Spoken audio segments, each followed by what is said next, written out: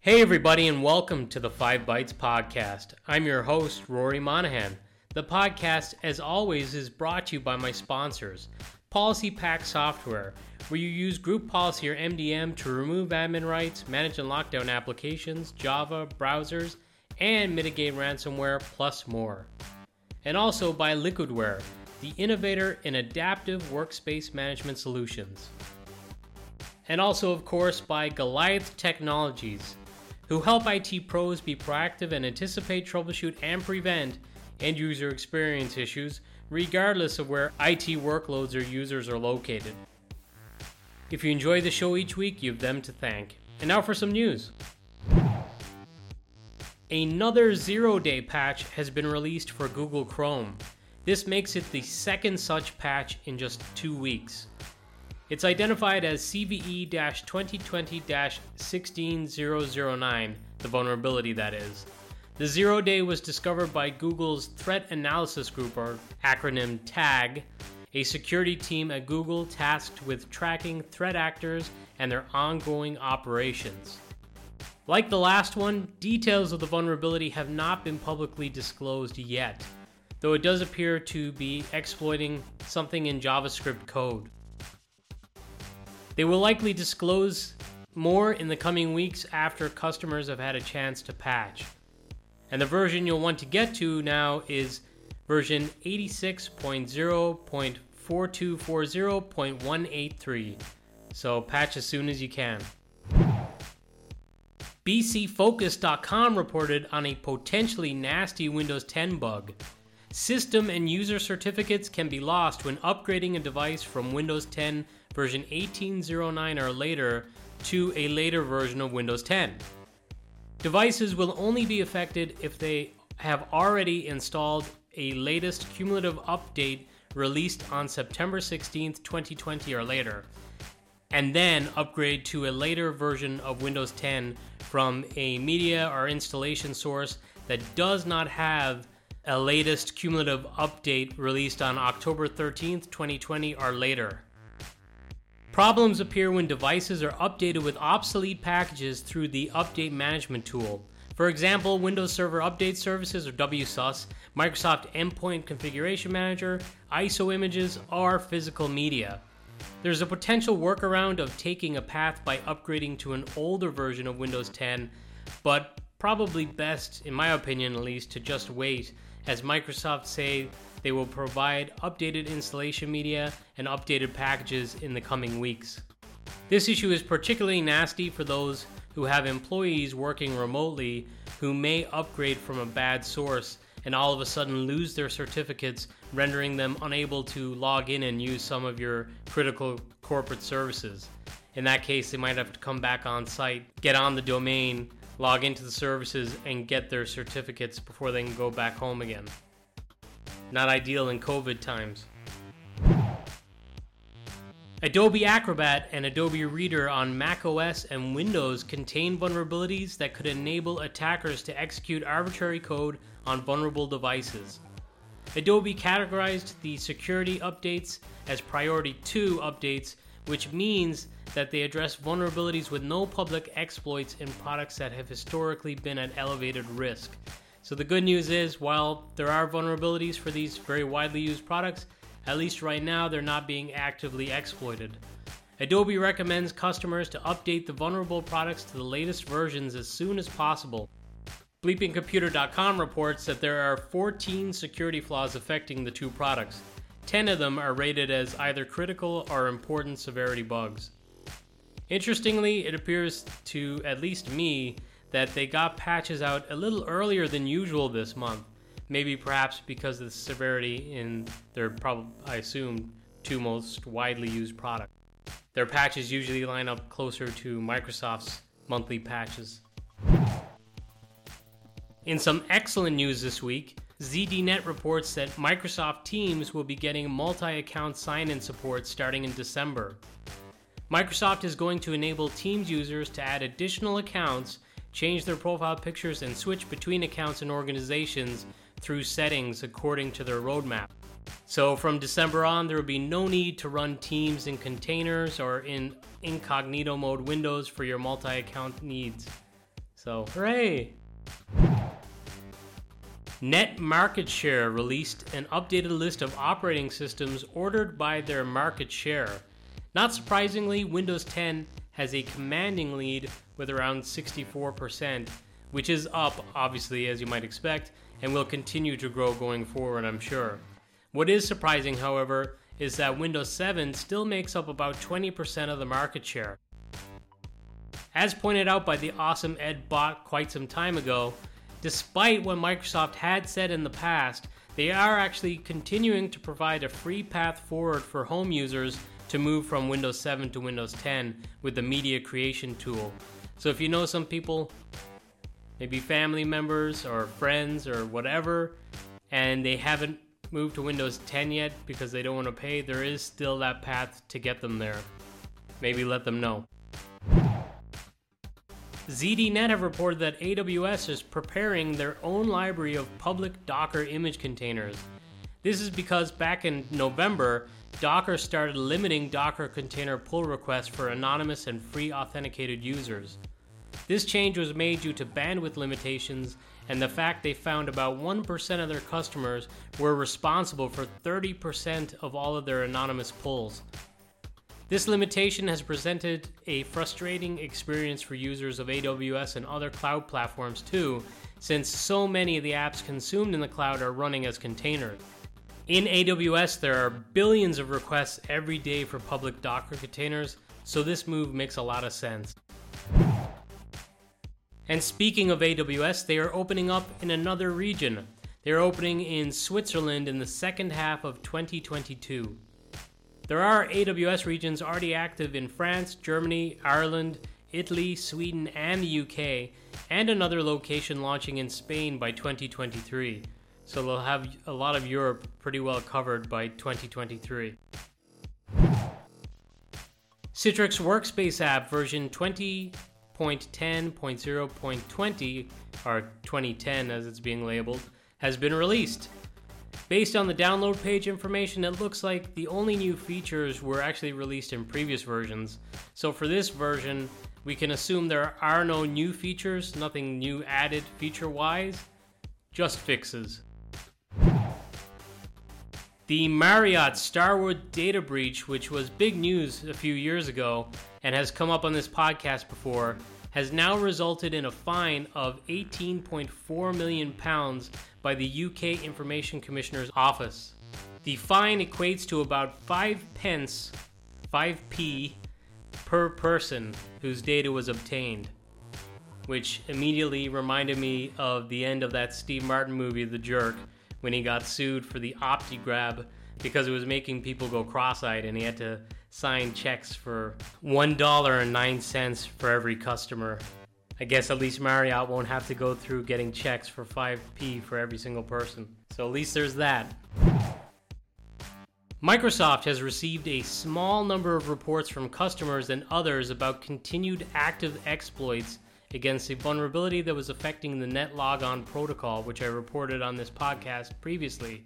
That was CVE-2020-1472. And it was addressed with security updates on August 11th, 2020.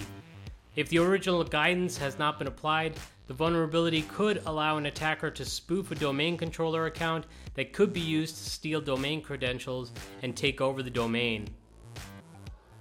I believe the US government had put out a warning and told businesses not to wait until after the weekend to patch and to get on it as soon as possible. So if you haven't patched against it yet, you better really get on it.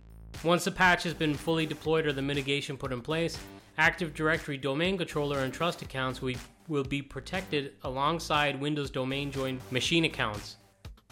They strongly encourage anyone who has not applied the update to take this step now. SecNews has reported on multiple hospitals in the East Coast of the United States who have suffered attacks using the Ryuk ransomware. This is, of course, after warnings from the CISA that attacks were likely. It's believed the attacks have been launched by a cyber gang in Eastern Europe.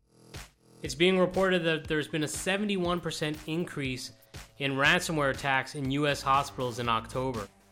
One of the hospitals that has been attacked is the University of Vermont Health Network, who stated, "The attack has caused a variety of problems to our partners. Staff continue to use good practice to ensure patient care. We understand the difficulty facing our patients and the community and apologize. There have been some changes in patient appointments, and we try to reach out to affected patients," they said. The hospitals that have been affected, according to SEC News, include Alice Hyde Medical Center in New York, Champion Valley Physicians Hospital in Plattsburgh, New York, Elizabethtown Community Hospital in New York, which I thought, funny enough, thought that town was actually New Jersey. Also, Porter Medical Center in Middlebury, Vermont, the UVMHN Home Health and Hospice, and also UVM Medical Center in Burlington, Vermont. So just reading the names of the hospitals and the fact that the statement was from an organization that's called the Health Network, I'm guessing that some of these campuses are related and that's how they were attacked. It was just spread throughout their campuses. It's also worth noting that Emisoft are offering free ransomware recovery services to healthcare organizations during the pandemic, which includes custom decryptors that fix known decryption bugs and can recover files faster than the threat actors' decryptors. So if you are working for a hospital and it has been hit by ransomware, they may be a good resource for trying to recover pretty quickly if they've got the decryptors. On the topic of the Ryuk ransomware, RiskIQ has just released the entirety of its unique and expansive holdings relating to the Ryuk ransomware. They've exposed known infrastructure components which the threat actors behind the attacks are currently relying on. So if you want to geek out on some security information, I'll share that with this episode, which is episode 149, and you'll find it on 5bytespodcast.com under reference link. I guess in some good news, bleepingcomputer.com reported that the Maze ransomware group are shutting down their operation. What they claim is unique about the gang is that, unlike other gangs who ignored communication attempts from reporters in the past, Mace, back in November 2019, contacted bleepingcomputer.com to let them know that they stole the unencrypted data from Allied Universal before encrypting them. Mace stated that if Allied didn't pay a ransom, their data would be publicly released. Ultimately, though, the ransom was not paid and Mace released the stolen data. Soon after, Mace launched a Mace news site that they used to publish non-paying victims' data and issue press releases for journalists who follow their activities. Bleeping Computer states that this double extortion technique was quickly adopted by other large ransomware operations, including Revel, Clop, Doppelpaymer, and others who released their own data leak site. So this practice is quickly becoming the norm. BleepingComputer.com reports that they stopped new attacks back in September 2020 and are currently just trying to squeeze the last ransom payments from victims. And now, a hot job. Microsoft are looking for a PM for their WVD team. They state that on the team, you will create and maintain team-wide working relationships with key customer experience partners. You will establish best practices across the WVD PM team for gathering customer and partner input to drive prioritization in their product plans. You'll also formalize a rhythm of customer and partner connection across the team. You will help drive consistency in representing the voice of their customers in internal team reviews and discussions and more. They say that you'll be a great fit for them if you believe in making data-driven decisions through telemetry, surveys, and by talking directly to customers, sales, and marketing. And also if you love working in an environment where you are constantly learning and iterating quickly. Also, if you have experience driving customer insights with large enterprise customers or enterprise-focused ISVs. Some of the requirements include a bachelor's degree in computer science, engineering, or related fields, 10 plus years of program technical product management experience, passion and experience for solving enterprise problems, experience working with customers and driving product requirements, strong problem solving and communication skills, plus the ability to dive into details and drive decisions to resolve issues. Useful experience would be some Azure-based services knowledge, public speaking on technical topics, and this role would be based in their Redmond campus, and it looks like the expectation is about 0 to 25% travel, so not that much travel. And now, a weekly webinar. There's going to be a session on current experiences with MSIX by Tim Mangan.